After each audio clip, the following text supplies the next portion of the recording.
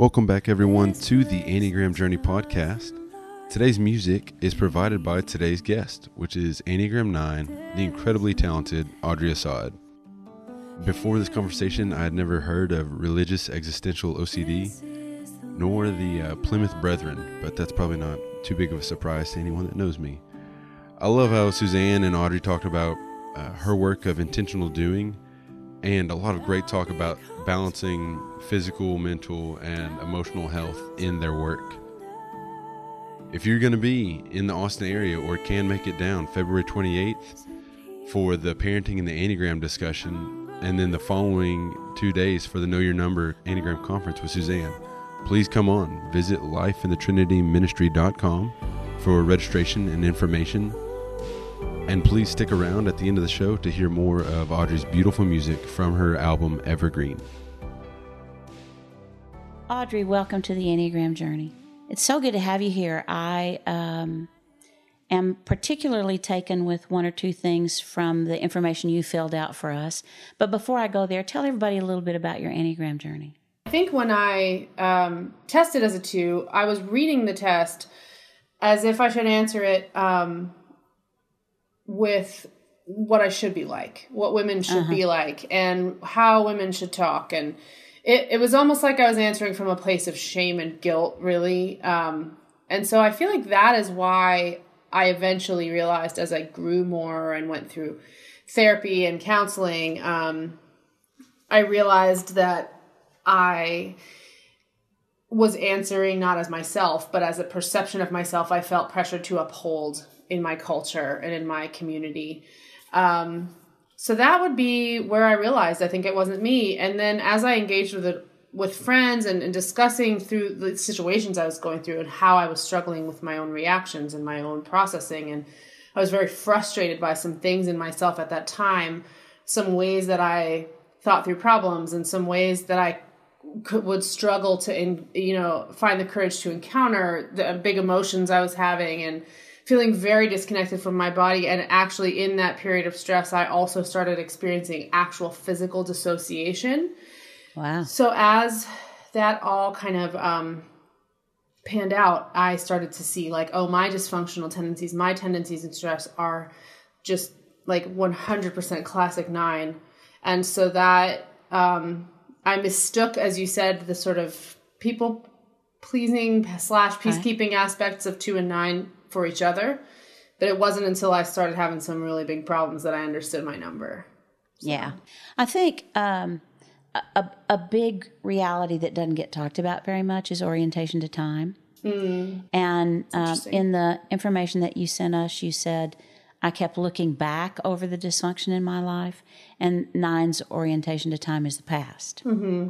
And a 2's orientation to time is the present moment. That makes sense, yeah. And I think that makes a big, big difference. And the other thing that I'm very intrigued by that you talked about is recognizing it through dysfunction. There are people who want the Enneagram to be happy and all the positive things about you and all the things about us that are so great, but we don't know ourselves by the things that are so great or by the things we get right. We know ourselves by how we behave in stress or by patterns of behavior that haven't been particularly great for us. So one thing I want to add for the listeners is you're 35, right? Yes. Yeah. And so in my generation, so I'm 67, and in my generation, if I did a women's retreat for 150 women, probably 60 would identify as 2s on the Enneagram. Wow. And probably 20 are 2s. That makes sense. And that's because it was the right thing for a woman in the South. Right. Or for a Christian, right? Like it was the right way for us to behave in the world. Right. Absolutely. Yeah. I think that happens a lot. So as you embraced all of that, here's what you shared with me. I'm gonna read this because I'm so intrigued by it. Okay. I usually don't get answers that I have no idea what those words mean. Okay. But I did get that from you. So you said, okay. I'm from New Jersey. I'm 35 and I have 2 children. Raised Plymouth Brethren. I was still with you. Okay. Living with religious existential OCD and I make music for a living. Okay. So I want to talk about two things out of that sentence. I want to start with religious existential OCD, and then we'll talk about making music. Yeah, absolutely. So religious OCD and existential OCD are two types of OCD and the sort of interior types, but they can often live together because they're very similar in terms of their source and their effect. And so I first suspected that I had something like that when I was speaking with a friend years ago who struggled with it. It's also called scrupulosity. And I thought that it was a normal pattern in my brain that everyone was experiencing. It just, I had no reference point for it being a disorder in some way because it's all I had ever experienced in terms of how to think about God and salvation and my soul and such.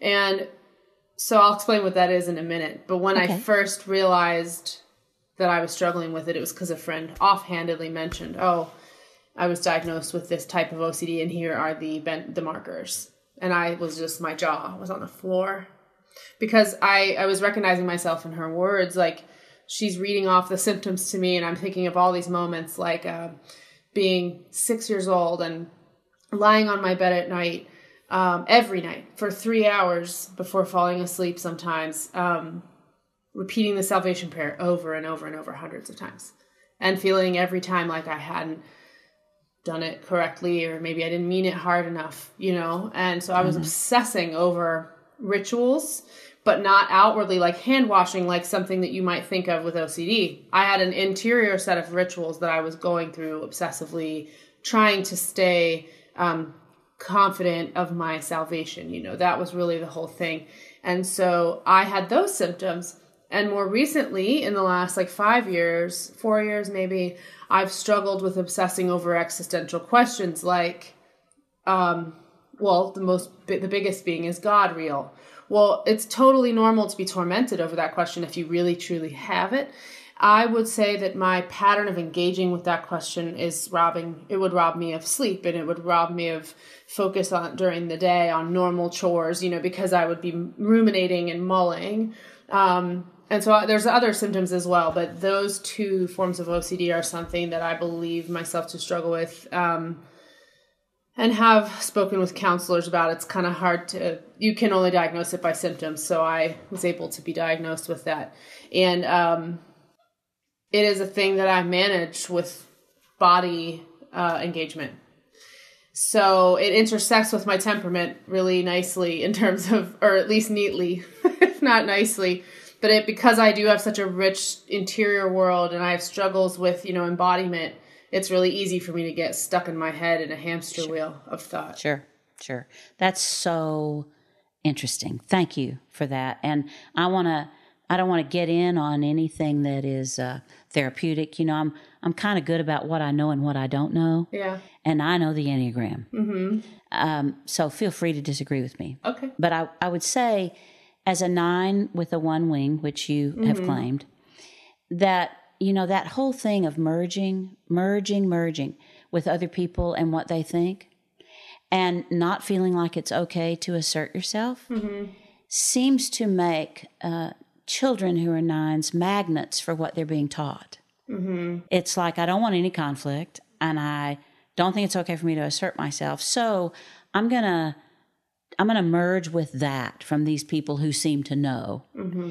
And then with a big 1 wing, you would have to then perfectly behave based on what you've merged with. Mm. So my question is, how do you know the difference between being a 9 with a 1 wing and that disorder? Mm-hmm. Like, yeah, you know exactly what I'm asking. I do. Yeah. I think that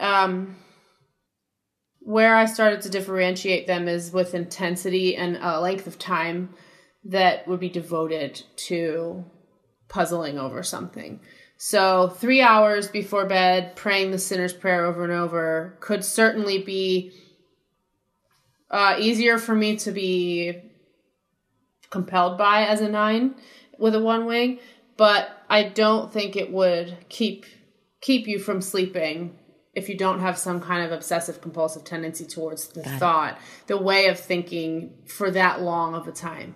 And I would say the emotional impact of those questions being extremely sharp and intense because you couldn't stop thinking about it, you know? So if I think to myself one day, do I even love my children? Which is actually kind of a question about consciousness and religion. If it might sound like an anxiety question, and it is, but beneath that, it is also a question about the meaning of life, what is a human soul? Are people just animals? I mean, it's got all these questions wrapped up into it. And so there would be times in my life where I would ask myself something like that in the morning and be able to I wouldn't be able to do the dishes very well. Or if someone talked to me, I couldn't hear them because I was just knotted up over a question. It was interrupting my life. So that would be a season where I'm not managing that OCD well.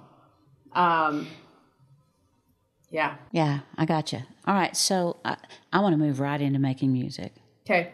Because I'm guessing that making music is the antidote for that in some ways, and a way for you to express yourself that isn't too risky in the sense that you can make music from a very deep place, and you do.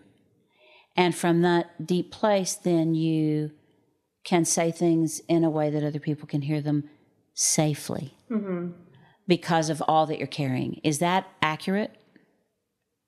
Well, firstly, to the first part of what you said, I think that making music is an absolute medication for me in a great way.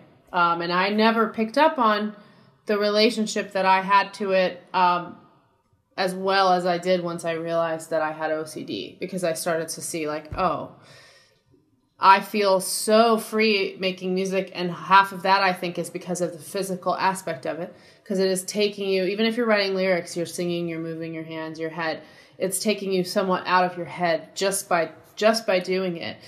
Cooking is very similar for me. It's my second love. I would do it all day if I had the time, and I really feel like it's because of the sensual element of it.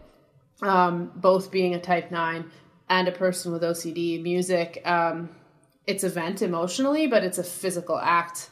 And so that intersects really well for me with my struggles in that area. And I think always has.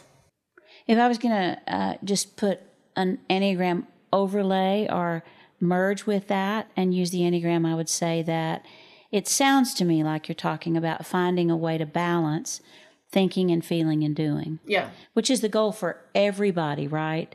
So for people who don't know, your Enneagram number is determined by motivation. But once you find your number, you fit into one of 3 triads. And those triads are determined by whether or not you receive information first with what do I think, or with what do I feel, or with what am I going to do. And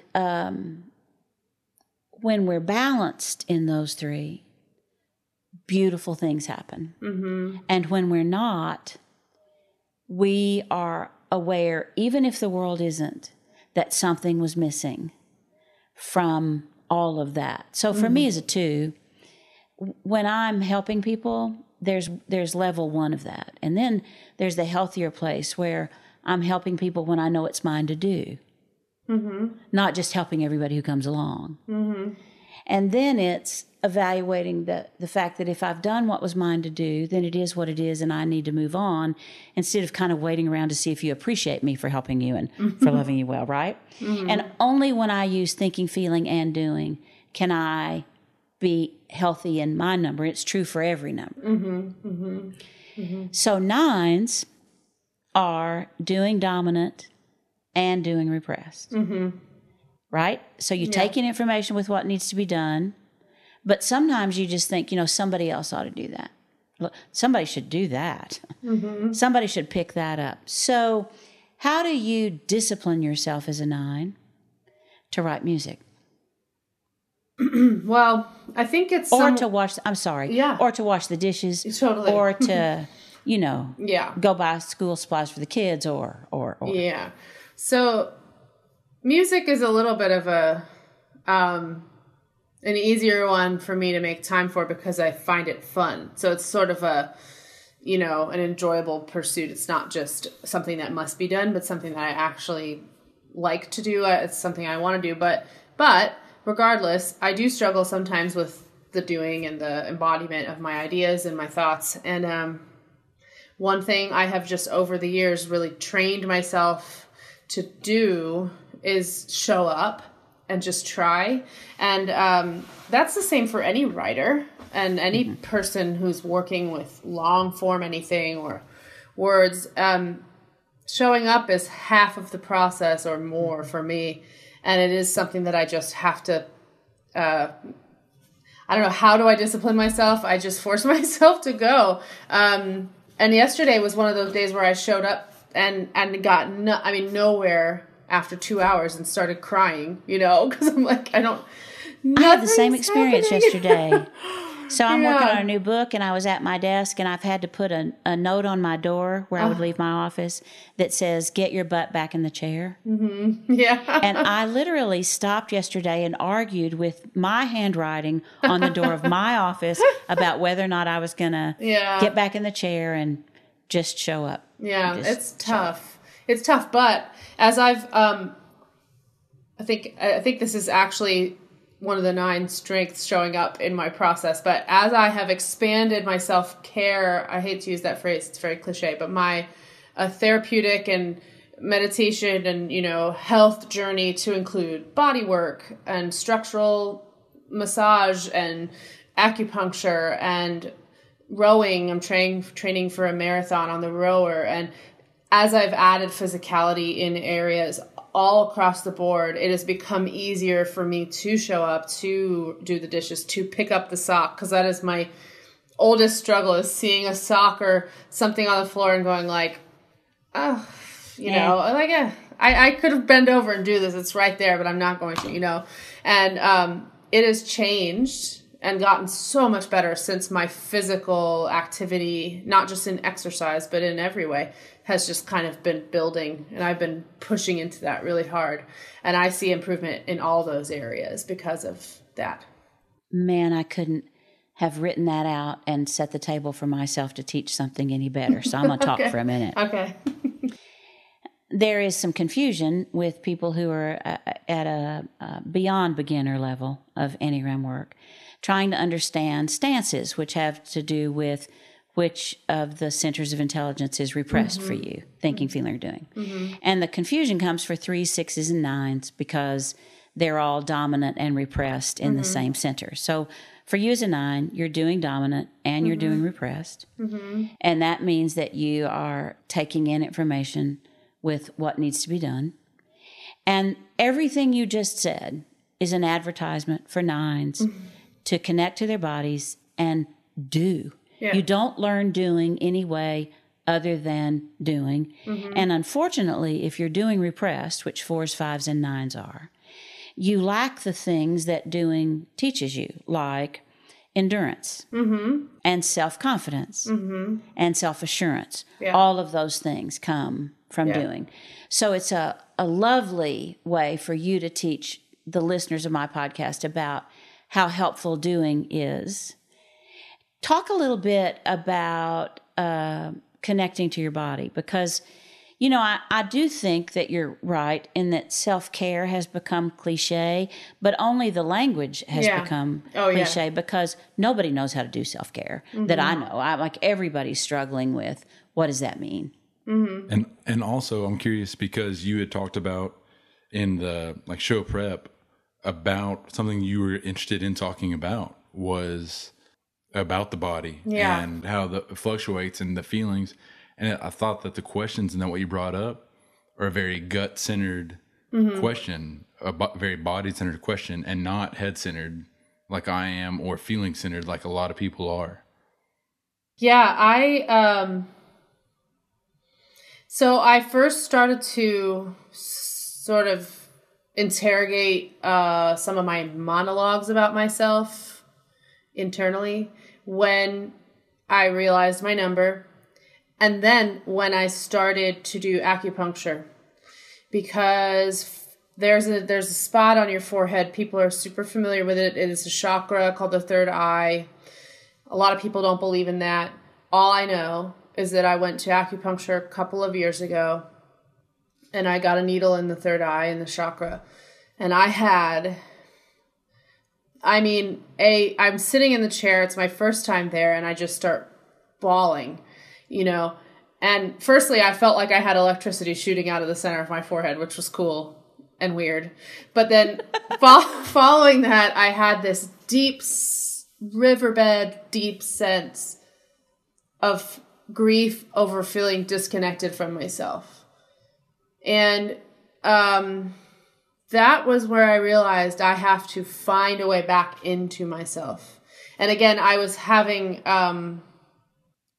dissociation, experiences where I would look down at my body and say, I'm not in my legs. I'm floating up by the ceiling and this was a PTSD thing, which is a whole other story that we can totally get into, but I didn't know that. And I started sensing after that acupuncture session, like, you've got to find a way to inhabit yourself. Mm-hmm. You've got to find a way to re-enter yourself. And I think you've just got to start, I hated exercising, had such a self-berating relationship to it. So I started to interrogate and examine those monologues. So you're not an athlete. You would never be good at this, no matter how much you do it. Why are you even here? That kind of talk internally. And so that one wing helped you with that. Yeah. And as I began to say, what would happen if I just talked differently about myself, and my first labor experience, I have never felt so in touch with what a 9 can be as I have in labor. I had a 23-hour labor with no medication, and it was stalling at one point. And I went into the bathroom and I looked at myself in the mirror and I said, they told you that I'm speaking out loud to myself. They told you do everything during labor you got to do. It's just whatever. No kidding. I've done that 4 times. Yeah. And so I said to myself, they told you that every woman at some point during her labor says, I can't do this. But you're not going to say it. That's a very one thing. You're not going to say it. Every time you feel like saying I can't do it, you're going to yell, I can do this. And so I did. And it absolutely turned, from that moment, labor sped up and happened because I had changed my inner monologue. And I have realized that all of that kind of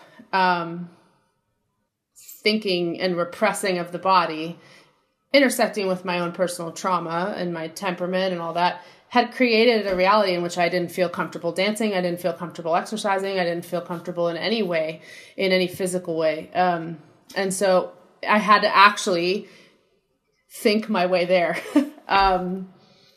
But that's how I've reconnected with myself. And now I feel like the connection, the tether between me and my body, or my soul and my body, is much shorter. It's not so that's spread lovely. out, That's lovely. Yeah. So, thank you for all of that. And let me say, in part to that I'm fascinated by how much work you've done on yourself verbally. Talking to yourself, interviewing yourself, coming to terms with what you're doing yourself. So the reason we picked you up and wanted you to be on the podcast is because what you put on Twitter is smart and positive. And is that intentional, or is that who you've become? Smart and positive as in, that's funny. Most people don't describe my Twitter as positive, but I don't know if that's because I'm very blunt on Twitter. Yeah, but I believe it's positive as well. Yeah. It is intentional. I have taken a certain stance on Twitter where, because all the platforms are very different, and I analyze them very differently, and I think most of us can if we sit around and look at Instagram, Facebook, Twitter. They're very different demographics in some ways and different environments. So on Twitter, I've adopted sort of a stance of my most social justice-oriented commentary happens on Twitter, because I feel like it actually develops into real conversation versus Facebook, which does not. And I have also adopted a stance of trying to be kind of the widest spectrum of myself.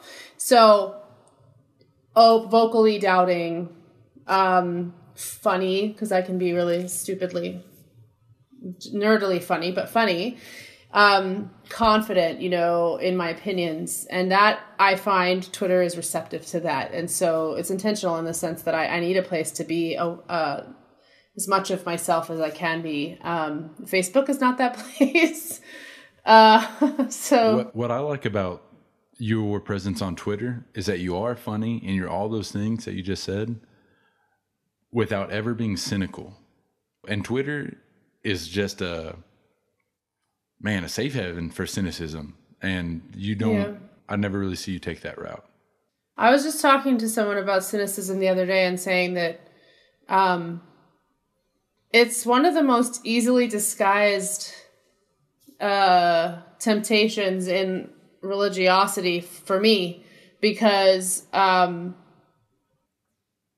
way that I've always engaged with religion up until very recently has been very both 9 and 1 driven. And one of those things is the sort of the perfection and purity and, righteousness part. When I was much younger, especially, it was all I focused on.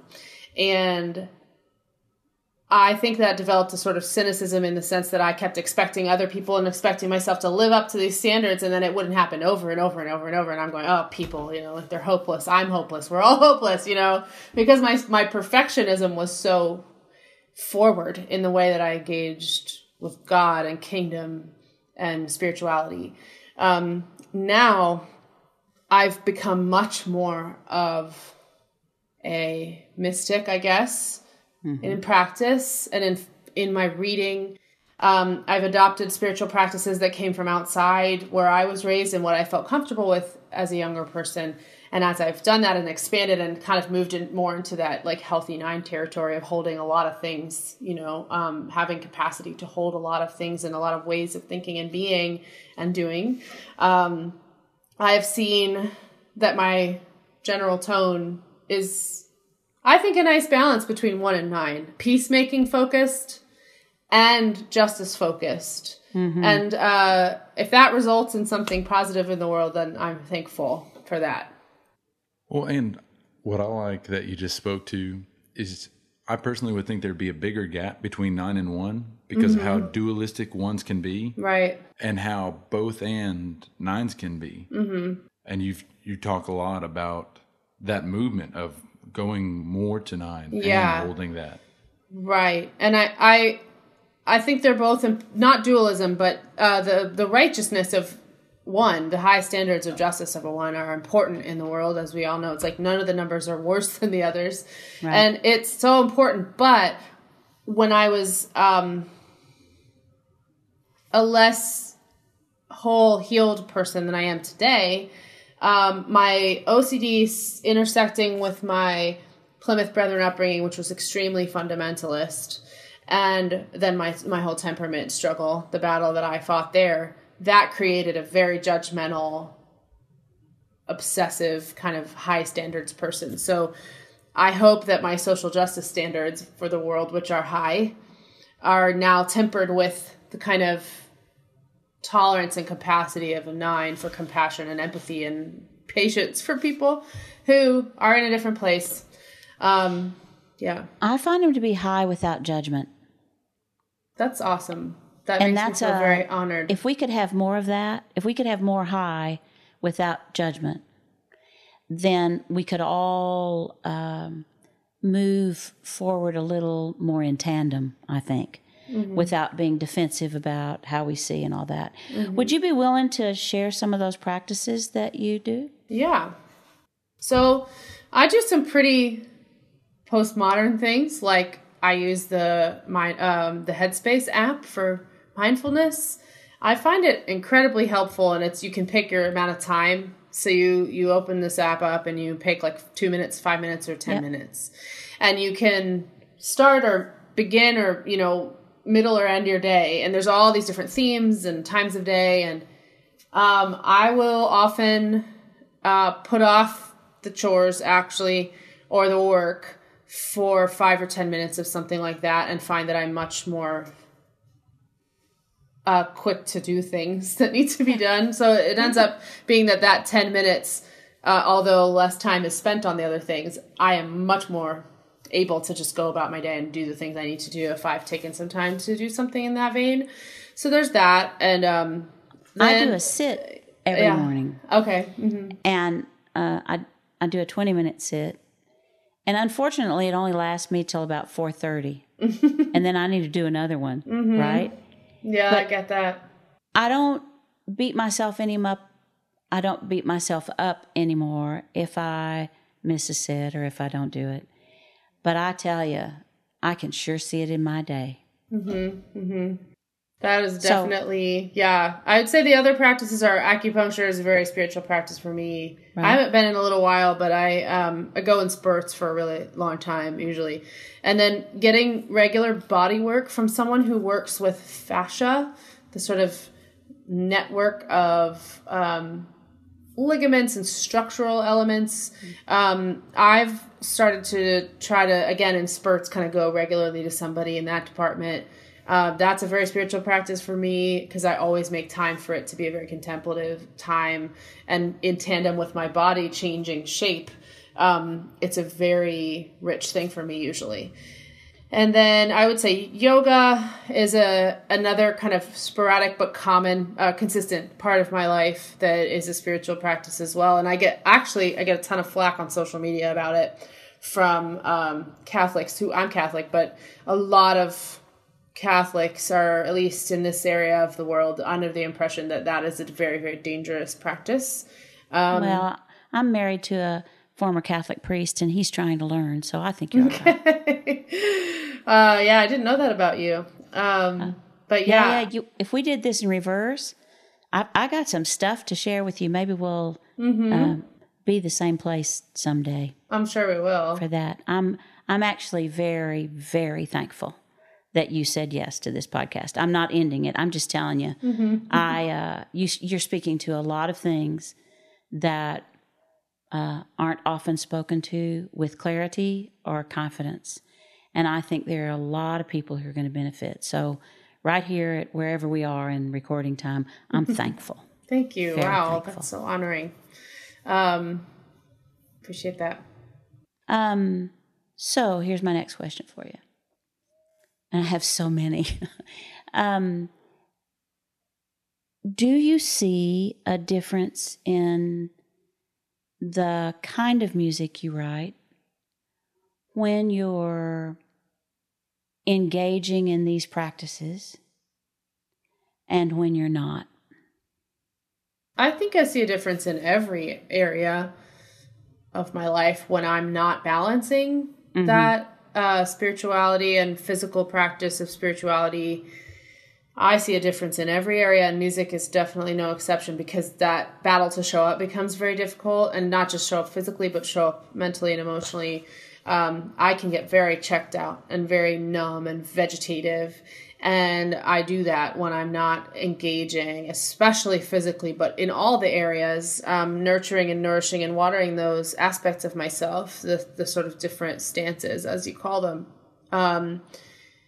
That impacts my music for sure. I mean, I have to get in my body throughout the day to be able to really get in touch with what I'm feeling. And writing songs, even if they're devotional, I like to engage my feelings in that process. And I have to really get intentional and often physical as I try to stay connected in that way. So yeah, it's very important. Okay, I have a couple of questions for you for our listeners. And one is, if somebody who's listening thinks that they may be struggling with religious or existential OCD, do you have a website you could send them to or something that would be helpful? Yeah, so honestly, because scrupulosity, in particular religious OCD, is so kind of like research and logic and reason driven in every way, very linear way of thinking about things. And reading about the symptoms is honestly just Wikipedia. Wikipedia scrupulosity or religious OCD or existential OCD and read everything you can find about it. It'll link to different articles. As you read through the experiences of people on their blogs, again, like just through Google, because that's what I did. I just started to say, like, hear bells ringing, just everywhere. Mm-hmm. And that's their first indicator, because really it's an interior form of OCD, so it's hard to diagnose, but you will know in your gut, I think, if it's you. And then I would say, beyond reading about it and self-diagnosing, it was very helpful for me to visit a trauma therapist, because she was so focused on helping me connect to my body and helping me connect to my emotions, which even if you're not a 9, but you have OCD that's of an interior type, you will spend a lot of time in your head. And therapists either somatic therapist or a trauma therapist, someone who works with body connection and language and feeling your emotions in your frame. And that really helped, because now I have found that, as I said before, the tether between like mind and body is much shorter for me than it used to be. So not only does that help with my 9-ness, dysfunctionally speaking, it also helps with my mental OCD, because I am able to just get in there physically and stop the hamster wheel much more quickly. So they've worked in tandem for me in that way, my number and my disorder. But I would say, any therapist who works with body connectivity and awareness would be really helpful for someone struggling with that, I think. Great. Thank you for that. We only have a few minutes left, so this is a big question for me. Why did you decide to get well? Oh, yeah. Well, I decided to get well because I got too sick to ignore. I remember a point where about 2.5 years ago, I started to experience panic attacks in multiple types of situations. I started to experience physical symptoms, like ticking and twitching in my hands, and like uncontrollable, like couldn't play the piano, which is what I do for a living. So it was interrupting my job, and I ended up having to cancel a whole tour season because I was panicking every time I walked into a church building, and just symptom after symptom and manifesting itself in my life and interrupting my life. And I finally thought, like, this cannot go on. I'm just like exhausted. And so I ended up contacting this therapist who is an EMDR focused PTSD therapist. Gotcha. And I went to see her because my talk therapist said, like, you're manifesting symptoms of either super deep anxiety or trauma or both. And I think you should see someone who's body focused, who specializes in getting to the root of this stuff. So that was when I was referred to her, because I was experiencing all that. And that I never looked back after that, because I did a 3-day intensive with her and made so much progress in that short time. Not all the way there, and I'm not all the way there now, but it was enough that made me realize, like, oh, my body is crying out to tell me things. Like, it's been storing this pain and all this trauma and grief and whatnot until I could bear to look at it. But now it's like giving up. It's so tired because I haven't turned my attention to these problems. So I just decided after I met with her that it was a journey I wanted to take. And I have children, and, I want to be a whole person, not just for myself, but for the people who I care about. So this is language that I don't use very often, and I think you'll hear it in the context with which I mean it. I am so grateful that at 35, there's so much witness value to you choosing to take care of yourself and choosing all the work that you had to do to model being healthy for other young folks. It's like, it generally takes people way past 35 to decide, man, I'm going to do better than this. I'm going to find out what's wrong. I'm going to do the work. I'm going to write beautiful music. I'm going to keep singing and showing up. And it's just an honor to visit with you, Audrey. It's an honor. Thank you, Suzanne. I really appreciate that. It's been wonderful to speak with you, and I hope that we get to speak about life and Enneagram in person someday. I'm sure we will. Boy, I hope we do too. I've got a story of my own. I think we might have a lot to share. Blessings, sure. blessings, and then some more of those. Thank you. Mm-hmm.